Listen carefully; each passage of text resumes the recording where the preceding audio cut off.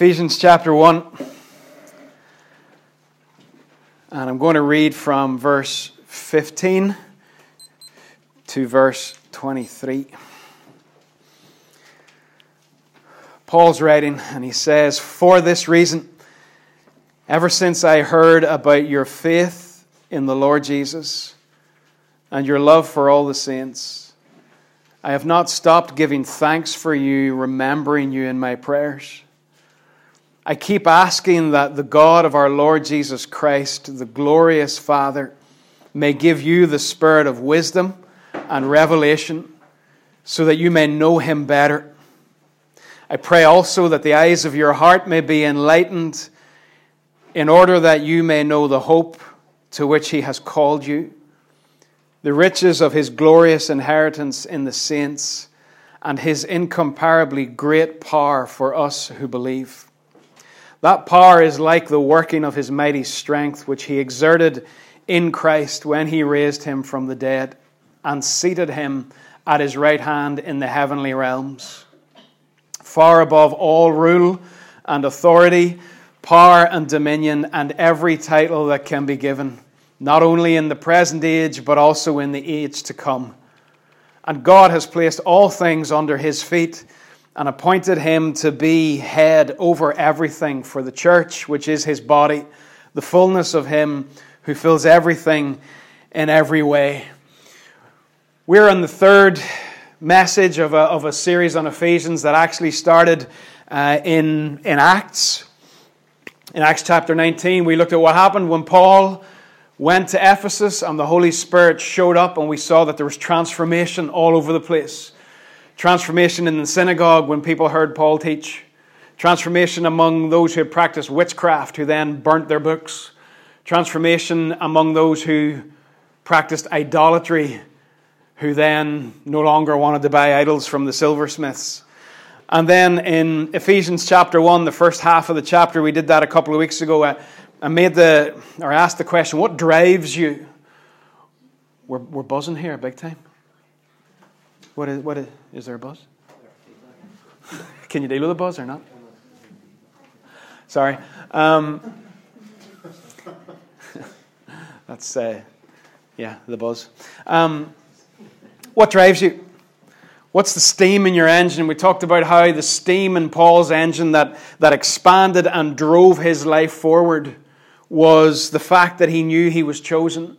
He knew he was adopted.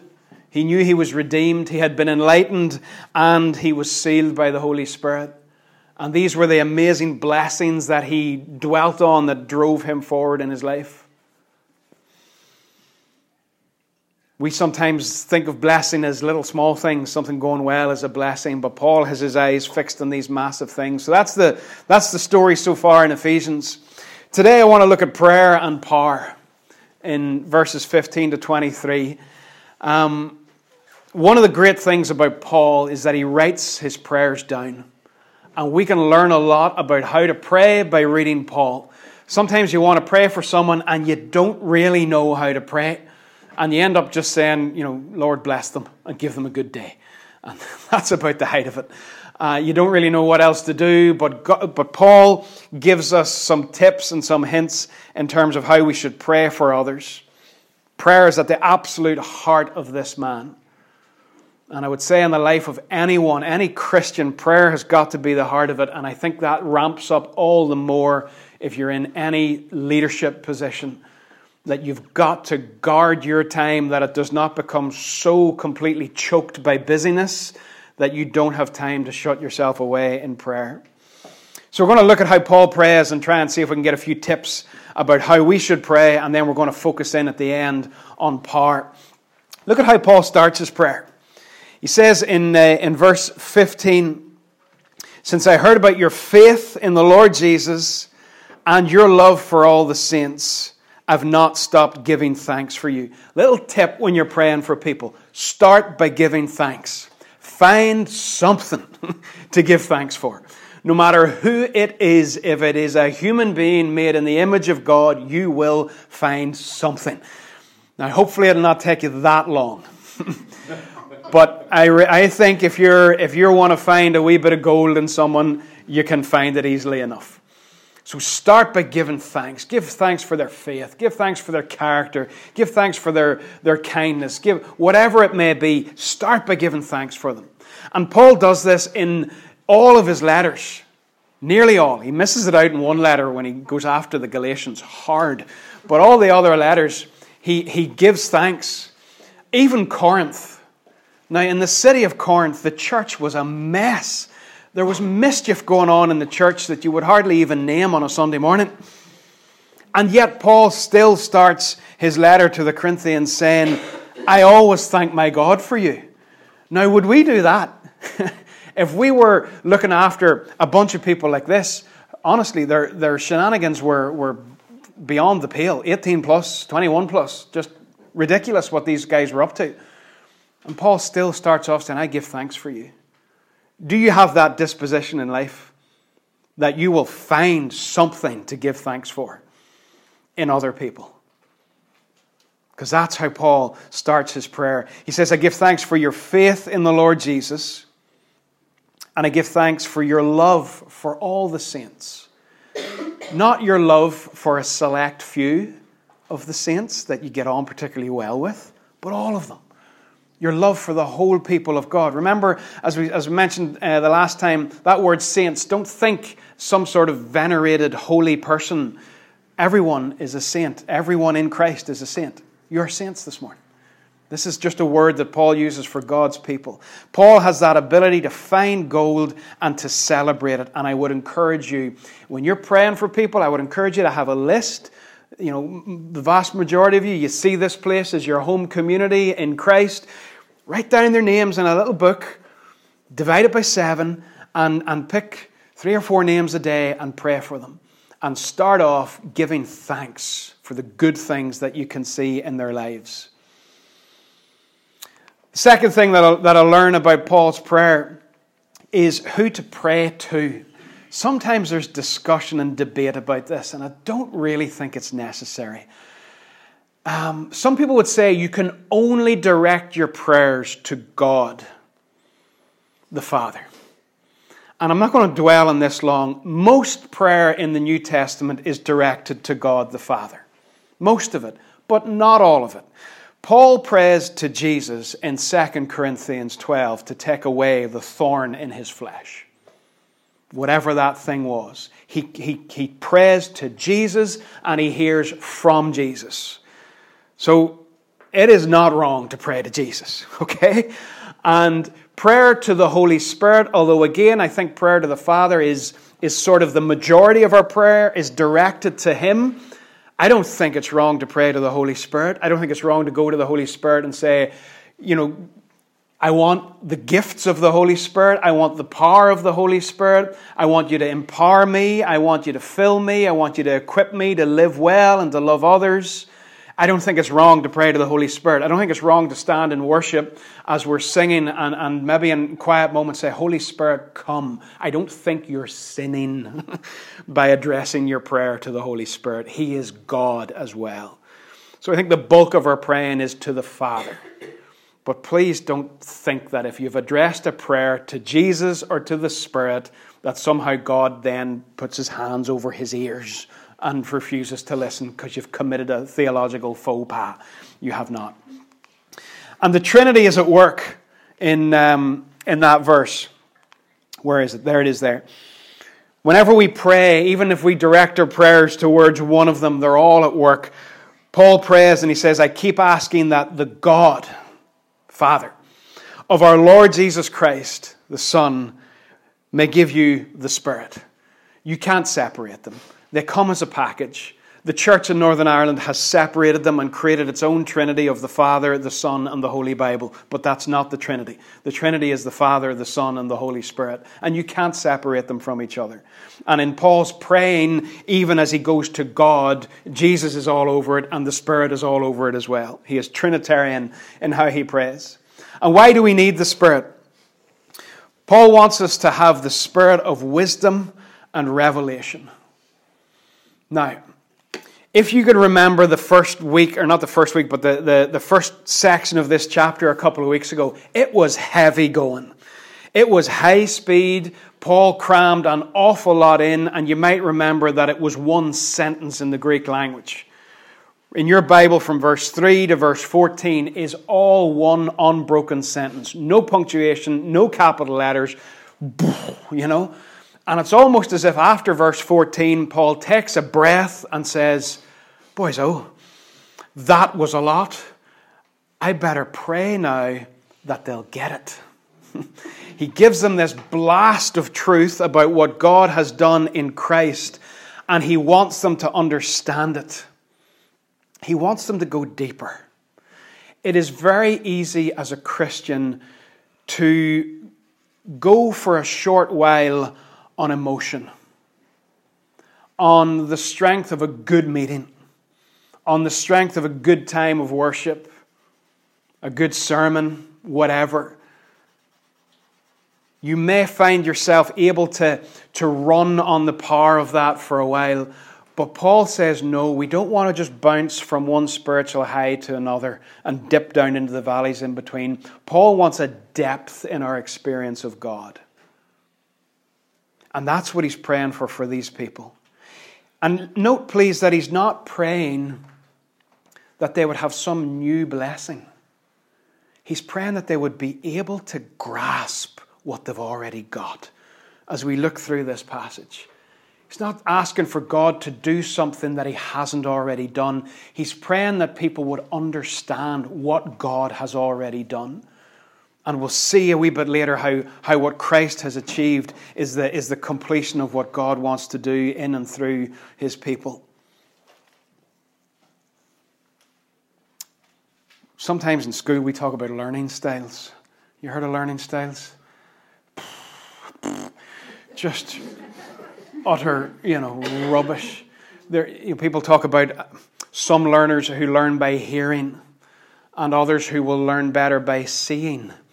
There is not one human being on this planet who will not learn better if they see and experience something rather than just hearing about it. I have actually had kids come to me and say, "Sir, I don't really understand that because I'm a visual learner and you taught that by speaking and therefore I don't get it." Sort of like, this is my excuse for not understanding. But I believe if you see something and you experience it, you will remember it. So whenever I'm telling kids about the reaction of magnesium and potassium chlorate, I can tell them about it or I can show it to them. And if I show it to them, they will remember it far better because it's quite memorable. It's on the screen and there it goes. iPhone can't handle it. So this was on Thursday in my room, just a wee bit of completely needless entertainment for the kids. But if they see something, they'll get it. If they experience it themselves, they will not forget it. If I just tell them about it, there's a good chance that it will go out their ear as soon as they go out the door. And Paul is doing this with the Ephesians. He has told them an awful... You're getting distracted. He has told them an awful lot in the first 14 verses of chapter 1. He's told them a lot. And now what he's going to pray is, God, will you come and make it real to them? It's not... Sometimes we talk about our faith all being in our head, and we say that we need people to get their faith from their head down into their heart. I think Paul would say, I want it to go right down to your feet. I want you to understand these things and live in them and experience them, not just hear about them. And he's going to pray now that God would give us the spirit of wisdom and revelation. The spirit of wisdom. That's capital S Spirit. That's the Holy Spirit. In order that we would know how to live. Wisdom is knowing how to live. Revelation is understanding things that we otherwise would not understand. And Paul says that's a work of the Holy Spirit. I am from a background that fully embraces the power of the Spirit for all of Christian life. But I find sometimes in that background there is a a reduction of the role of the Holy Spirit, that He does these few things and we talk about them an awful lot, that He gives these gifts and we talk about them an awful lot, and He does those things. But my understanding of the Holy Spirit hopefully is shaped by Paul's understanding, and it's big. And for me, the Holy Spirit is not just here in order that we can do certain things. He is here so we can understand who we are. And He is here in order to empower us how to live. And Paul's priority as he prays this prayer, he says in verse 18, of all of the things that he could ask for, the thing that he prays for is that they would know God better. You start your praying for people, I advise you, start by giving thanks. Somewhere in that prayer, if you're praying for me this week, somewhere in that prayer, pray that I would know Him better. That's Paul's heart. Before anything else, before you go on mission, before you try to reach people, before you go to work, that you would know God better. Here's a great quote from a great book. Who recognizes it? One. That's not the Mr. Man, no. That's A Christmas Carol. Yeah. That's this lad in A Christmas Carol, in Dickens' great book. And Scrooge is visited by these three spirits. One of them is the ghost of Christmas past that brings a sense of regret of all of the things that he could have had, and he did have at one stage, but he's now lost. And the ghost of Christmas future shows him a bleak future that lies ahead of him if he does not change. But in the middle, there's this jolly fellow called the ghost of Christmas present, who is just bursting with life.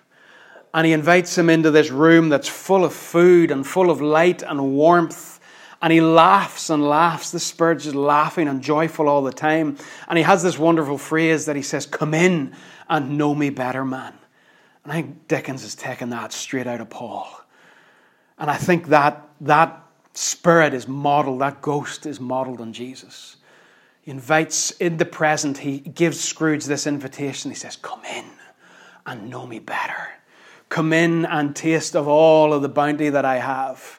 Come into the light, come into the warmth, and know me better." That's what Paul prays for people, that they would know God better. Do you ever think you get to a point where you know all there is to know?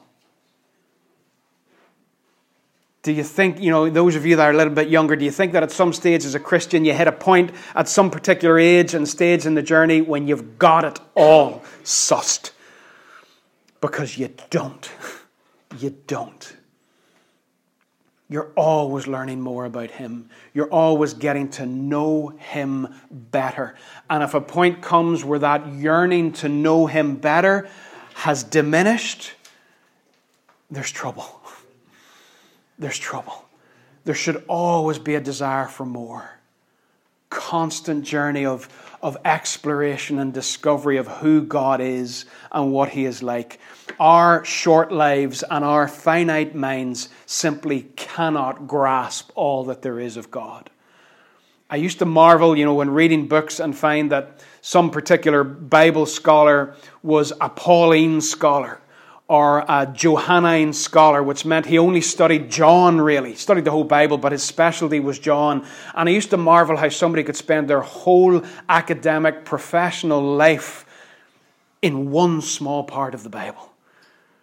But you can never plumb the depths of it. You can never plumb the depths of it.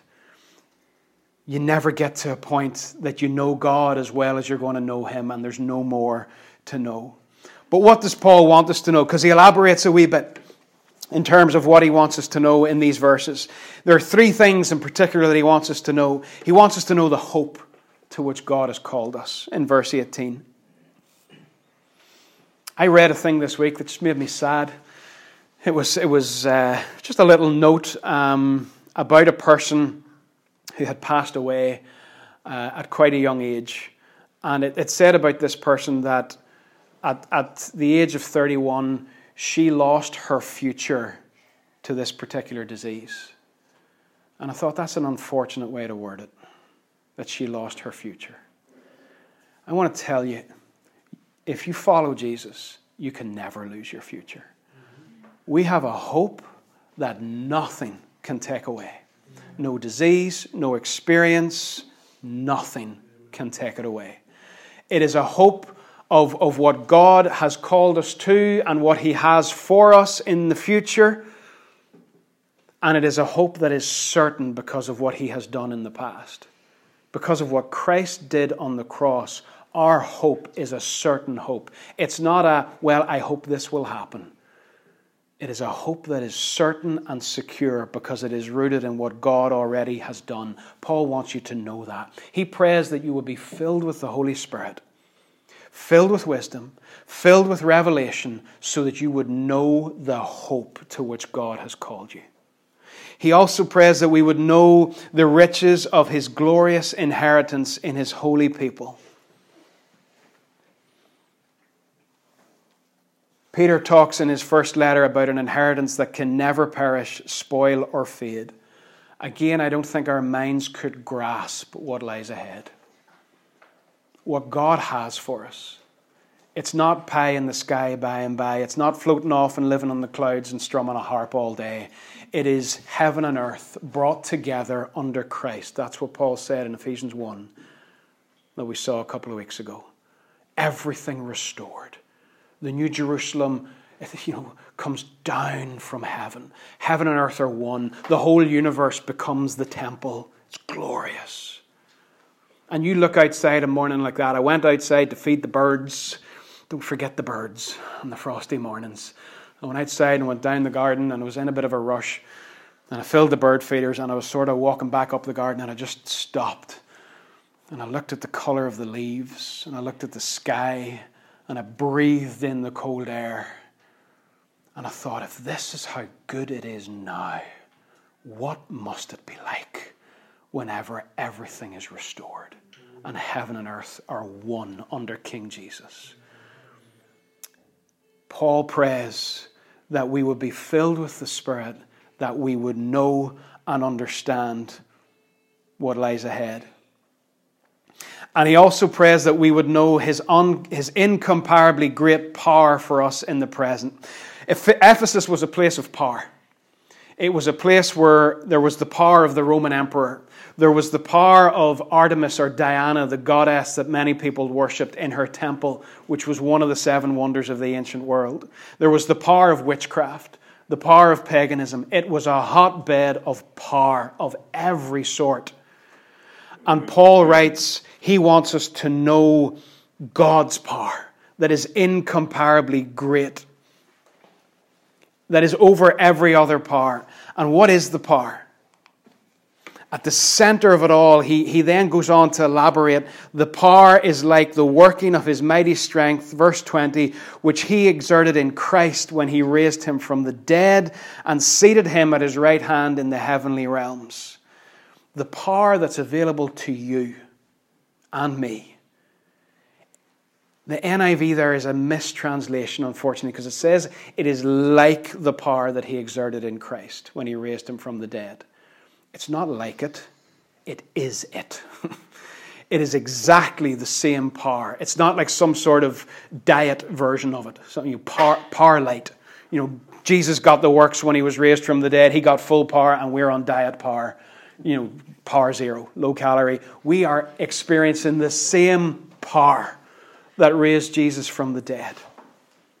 Paul says you need to know that.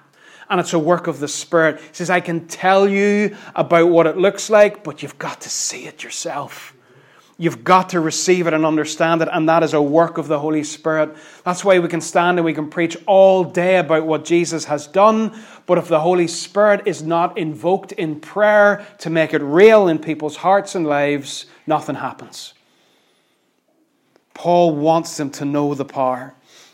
And as he says this, he's drawing on 2 passages of Scripture from the Old Testament. And I want you to see them both. I want you to see them in the Bible in case they're places that you don't often go. So can you go to Daniel 7 on your phone or in your Bible or whatever? I want you to see the words on the page.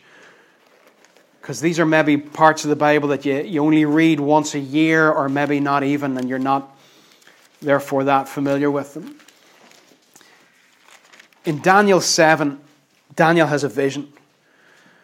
It's an incredible picture. He sees these 4 ridiculously ugly, terrifying creatures, one by one, coming out of the water.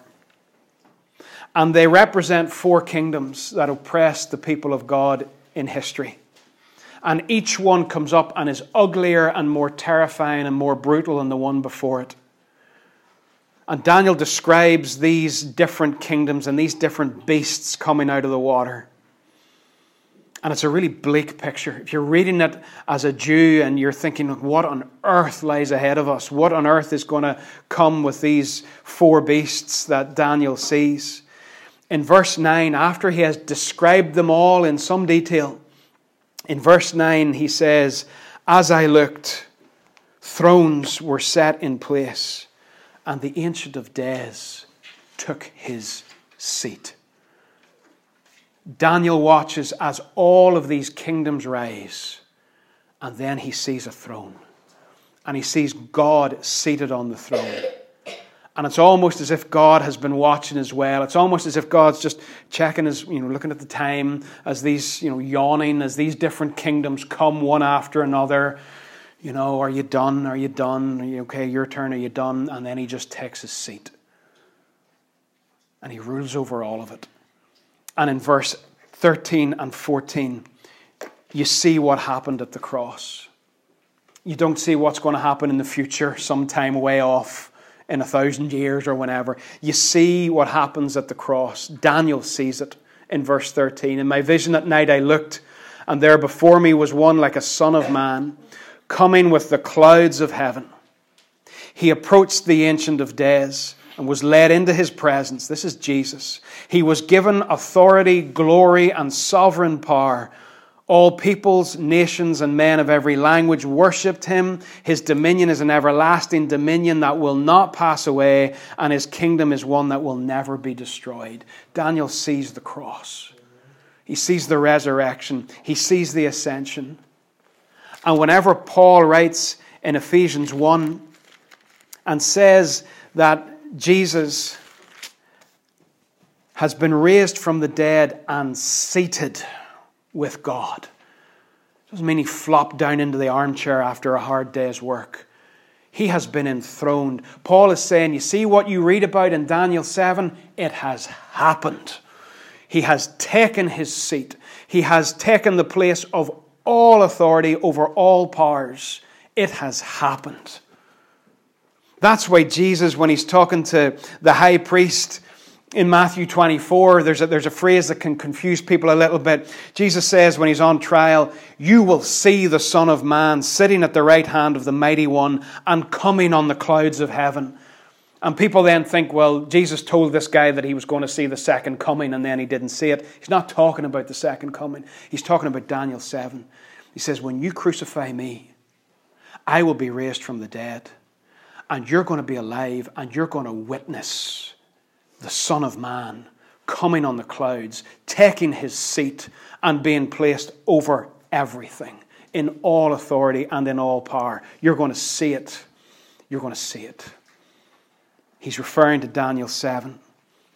It's one of those passages you need to just go home and read and just let your imagination go everywhere. And the other passage that Paul reaches for when he talks about Jesus being seated is Psalm 110 verse 1, quoted over and over again in the New Testament. The Lord says to my Lord, sit at my right hand until I make your enemies a footstool for under your feet. And Paul says it's happened. Jesus is now seated at the right hand of God and his enemies are being brought into subjection. You may think that you don't need resurrection power. Paul says that this power that's available to us is the power that he exerted in Christ when he raised him from the dead. You might be sitting there thinking, well, that's great, but I don't really need that because I am alive. Well, a wee preview for next week's episode, Paul begs to differ. Paul says in Ephesians 2:1, you're dead in your sin. And you may think, well, I'm not really that big a sinner. if you're living in rebellion against God and not following Jesus, you need to get real. That's what sin is. So you do need this resurrection power. And verse 21 is wonderfully emphatic. Look at how Paul puts it. He says that Jesus is above all rule and authority. He's above all power. He's above all dominion. He's above every name that is named, not only in the present age, but also in the age to come. I can imagine him pausing there, even though he probably didn't, because this is one sentence as well. But I can imagine him pausing after he wrote that verse and thinking, I wonder, have I covered everything? Have I covered everything? Is anybody going to sneak in and say, well, I know somebody that Jesus is not over. I know a power that is greater than him. Paul is emphatic. Jesus is above everything. Everything that existed then, exists now, and will ever exist. He is above everything because of his cross, his resurrection, and his ascension. And the word that theologians sometimes use, although we never use it, sometimes they talk about Jesus. When he's seated at the right hand of God, they refer to that as his session. His session. Can be misunderstood with teenagers today what a session actually is. But that's the word that's sometimes used. Paul, and I love doing it as well, he loves speaking emphatically, because you can never over-exaggerate about Jesus. And he just heaps up more and more words so that you would get the point that Jesus is above everything. Every power that would threaten you, Jesus is above it. Whether that's depression or despair or addictive behavior or an eating disorder or hopelessness or intimidating, threatening people or past satanic activity or negative past experiences, no matter what it is, no matter what power threatens you, I want you to know Jesus is seated above it. And all things are under his feet. If you've read Joshua lately, you'll have read that passage about the 5 kings that were brought out of the cave. And Joshua said to his men, put your feet on their necks. Complete dominion. Complete dominion. All the way back to the garden, whenever the prophecy was given that there would be one who would come who would crush the serpent's head. Paul says, it's happened. Everything is under his feet. Anything that you put under your feet, you don't have much respect for. That's why in some cultures, people throw their shoes at people. Remember a press interview for somebody one time, and it was in the news about 5 years ago. In the middle of it, it was some Arab country. In the middle of it, some dude took off a sandal and chucked it at the guy. That's just a sign of contempt. You're under the sole of my shoe. I have utter contempt for you. Jesus has contempt for the things that threaten you. The things that try to rule you and restrain you and hold you back. He is seated above all of them. And whenever God raised Jesus from the dead, he was declaring, I have conquered death and I live forever. That's the resurrection. The session then, the seating on the throne at the right hand of God, by that he has declared he has conquered evil and all the powers, and he reigns forever. He lives forever, he reigns forever. And Paul's saying, I wish you would get it. I pray the Holy Spirit would come into your heart and that you would get it. Because do you know what? If I can convince you of it today, somebody else can convince you otherwise tomorrow. It's not about convincing. It's not about arguing. It is about declaring and then praying that the Holy Spirit would make you get it. We don't argue people into the kingdom of God. We declare the truth of what Jesus has done, and then we say, Holy Spirit, help them to get it. Help them to get it. Make it real in their hearts. And it's extraordinary as well, glancing ahead to next week, we read all about how Jesus here is raised up and is seated in the heavenly places above all powers. And when we get to chapter 2, verse 6, amazingly, we find out that we are with him. We're in him. The only simple illustration I can think of that is that Ruth is pregnant, and wherever Ruth goes, baby goes. We're in Christ, and if He is seated in the heavenly places, and if He is above all power and dominion, and we are in Him, then we are seated there too. Do you understand that every demon, every power of hell is under your feet? In Christ. Under your feet. Not in your face, going hand to hand with you. It's not an evil, a sort of an even battle. Those powers, and you need to take your position in Christ, folks, and believe it. Those powers that torment are under your feet. Under your feet. So stop allowing them to get on a step ladder. Just picture some ugly wee imp climbing up on a wee step ladder beside you, trying to get to your ear to start spitting poison into your ear. Back down you go, under my feet. I am seated in Christ, in victory, and I experience and enjoy the power and the authority that He has. Nothing can rule over you anymore unless you let it. The first half of Ephesians 1 that we did a couple of weeks ago is all about how we are blessed because of His death. Forgiven, redeemed because of His blood. And then this second part of the chapter is all about how we are empowered because of His resurrection. How do we make this known to the world? And with this I close.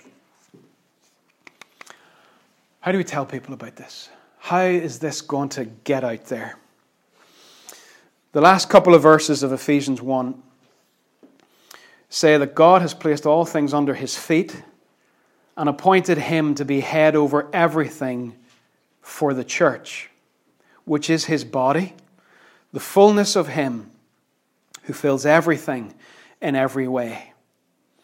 Now there's a lot packed in there, and I'm going to go to the Message and let you read it out of the Message, or I'll read it to you. Eugene Peterson, who wrote the Message translation, passed away on Monday, aged 85. He was just a shepherd teacher extraordinaire. And a message came through, or an email came through just from a reading list that I'm part of, or an email list, and there's part of it was from his family. And this is going off piste here a wee bit, but you need to know this. This was a man, incredible man. I remember a story that he told, and I'll have time to tell you it, so I'll tell you it. He was working in Regent College in Vancouver, and he was working on the Message translation. And at that time, he was working on Isaiah, and just consumed and obsessed with Isaiah and writing the Message translation of Isaiah. And U2 were in town playing a gig in Vancouver. And Bono contacted him and said, I want to meet you for coffee, because Bono had read some of the Message versions that Eugene Peterson had already produced, and he contacted him and said, can we meet? Can we get dinner together? And Eugene sent a message back and said, no. He said, I don't really have time in my schedule right now. And one of the students then was talking to him, and Eugene told the student about this. And the student looked at him and said, but Eugene, it was Bono. And Eugene Peterson said to him, but it was Isaiah. The guy was so obsessed with the word, and he just okay, world superstar, whatever. I'll see you next time you're here. I'm busy. I'm busy in the word. But as he was in his final moments, his family wrote about, he was talking a lot. He wasn't talking to them. They didn't know who he was talking to, but he was talking. And he had dementia, and they weren't sure sometimes what was going on, but they could hear him talking, and they could hear him praying, and they could discern at times that he was praying in tongues. And then just before the end, he said, let's go. I thought that was class. He said, let's go. Wonderful. Wouldn't it be good to end well? Wouldn't it be good to finish strong? But Eugene Peterson wrote these verses like this. He said, at the center of all this, talking about all this power, all this incredible power that's in Christ and available to us. He said at the center of all this, Christ rules the church. The church is Christ's body, in which he speaks and acts, by which he fills everything with his presence. How will we make this power known to the world? It is only through the church. I want to tell you something, and don't misunderstand me. You cannot fully experience Jesus apart from the local church. Don't misunderstand that to think that is some sort of manipulative, controlling. It's nothing to do with leadership. It's nothing to do with control over people's lives. Jesus has ordained it that his fullness is revealed to the world through the church. And it is only through the church that we fully encounter him. So we need to be careful about getting lots of money and hiring the biggest venue and bringing the best band in the world and bringing the best evangelistic speaker in the world and putting on a big show, because that's not really the church. Lives can be affected by that. But Jesus has said, I will reveal my fullness through the church. That's why sitting down with a cup of coffee on a Sunday morning is important. It's the church. Being together, knowing each other is important. Hearing the word together, singing together his praises. We are being the church. And if somebody walks in who has never been in before, there's a better chance, I believe, of them encountering the fullness of Jesus in a gathering of 30 or 40 people just doing church and life. There's a better chance that they'll get a clearer picture of Jesus there than they will at the massive event that costs thousands to put on. You cannot fully experience Jesus without the local church. You need to be plugged into the local church. And that has a flip side as well. If we're going to bring this gospel to the world, the best way to do it is to plant churches. The more, the better. And it's time this conversation started becoming more a part of our regular conversation. I was really refreshed last week talking to a guy from Manchester who's part of a multi-site church in Manchester. 6 different gatherings in 5 different locations.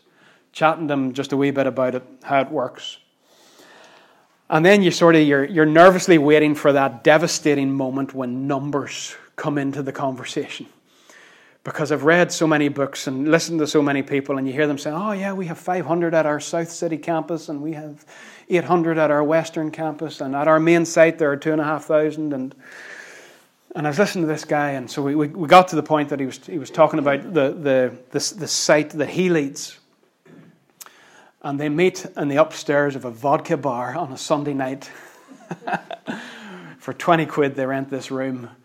And that all-important moment, it's not that important, but whenever the numbers come out, and he says, there's about 30 of us. And I thought, hallelujah. I thought, that's class. And I said, how many are in the main site, the sort of the mothership? How many are there? Expecting to say, oh, there are about 150 million people.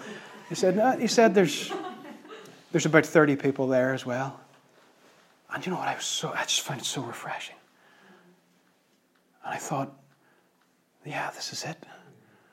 Little groups all over the place. I don't know if you remember one morning over there, I said that I felt the Holy Spirit was just putting a question on me. Would you rather have one gathering of 500 people or 10 gatherings of 50 people dotted all over little towns and villages? Which is going to have more impact for the kingdom? Which is going to show people the fullness of Jesus? Which is going to give people an opportunity to come in and say, by this I know that you are his disciples because you love each other? The massive operation or lots of little pockets?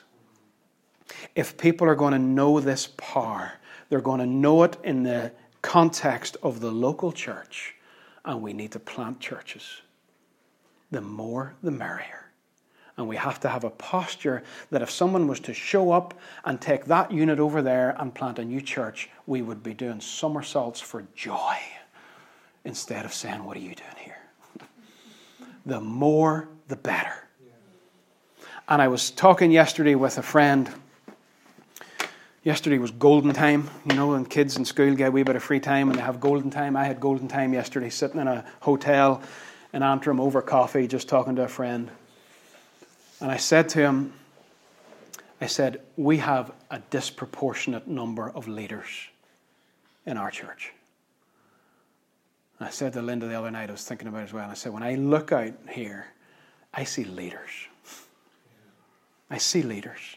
And some of you need to stop thinking that you can't do what you know he's starting to poke you about. Because we need church planters. And we need to start equipping people and raising them up, because the world is not going to know the fullness of who Jesus is without churches all over the place. And you need to stop thinking that you're unqualified or you're uneducated or you're not skilled enough to do it, because you're looking at the most unqualified, inadequate, weak person. But God has this mischievous sense of humor where he likes to pick people like that. He really does. So that he gets the glory. But I would love some of you to start over coffee, that maybe later on you're maybe at home and some of you that are chatting with friends or chatting with your spouse, and you might just say, do you know what? Do you think he's poking us about that? Because if we have to wait for everybody to get professionally qualified in order to go out and lead and start new things, the Great Commission will never, ever, ever, ever be fulfilled. Because it'll take so long to get people ready. I want the world to know Jesus. I don't believe they can know Jesus outside the context of the local church, and I don't believe there are enough churches. So let's bring this into our conversation. Let's bring this into our prayers on Tuesday nights, and on Sunday night, if we're here tonight, bring that into our praying. Bring it into your private praying. Bring it into your conversations. Get excited about it. Get excited about it. Because this is how the world will know Jesus and know the power that we've talked about. Father, I thank you for your word. And I thank you, Lord, that through your wisdom, somehow you decided that you would show forth the fullness of who Jesus is through the church. That the power that raised him from the dead would work in us to show this world all of his beauty and all of his character. And at times past, many people have dropped the ball, Father. And at times past, I have dropped the ball. Times past, I've taken my eyes off the game, Lord. But Father, you're gracious. You're gracious, Lord. And you're the God of second chances and third chances and so on and so on. Lord, I pray you would awaken within us the realization that this world can only encounter Jesus through your church. And there just ain't enough churches. So Lord, will you use us? Will you give us wisdom, Father? Will you plant little seeds of dreams in the lives and in the hearts of people here even this morning? Awaken, Lord. Awaken, Lord. And I pray, Father, for everyone, including myself, that you would give us the spirit of wisdom and revelation, that we would know you better,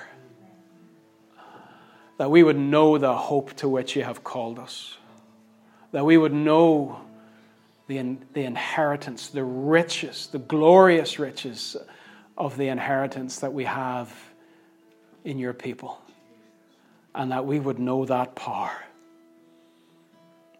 And Father, that as Jesus has taken his place, we would know our place. Seated in him, enthroned with him, with every one of those nyattery little voices that tries to poison us and hold us back under our feet. In the name of Jesus. Thank you for victory, Lord.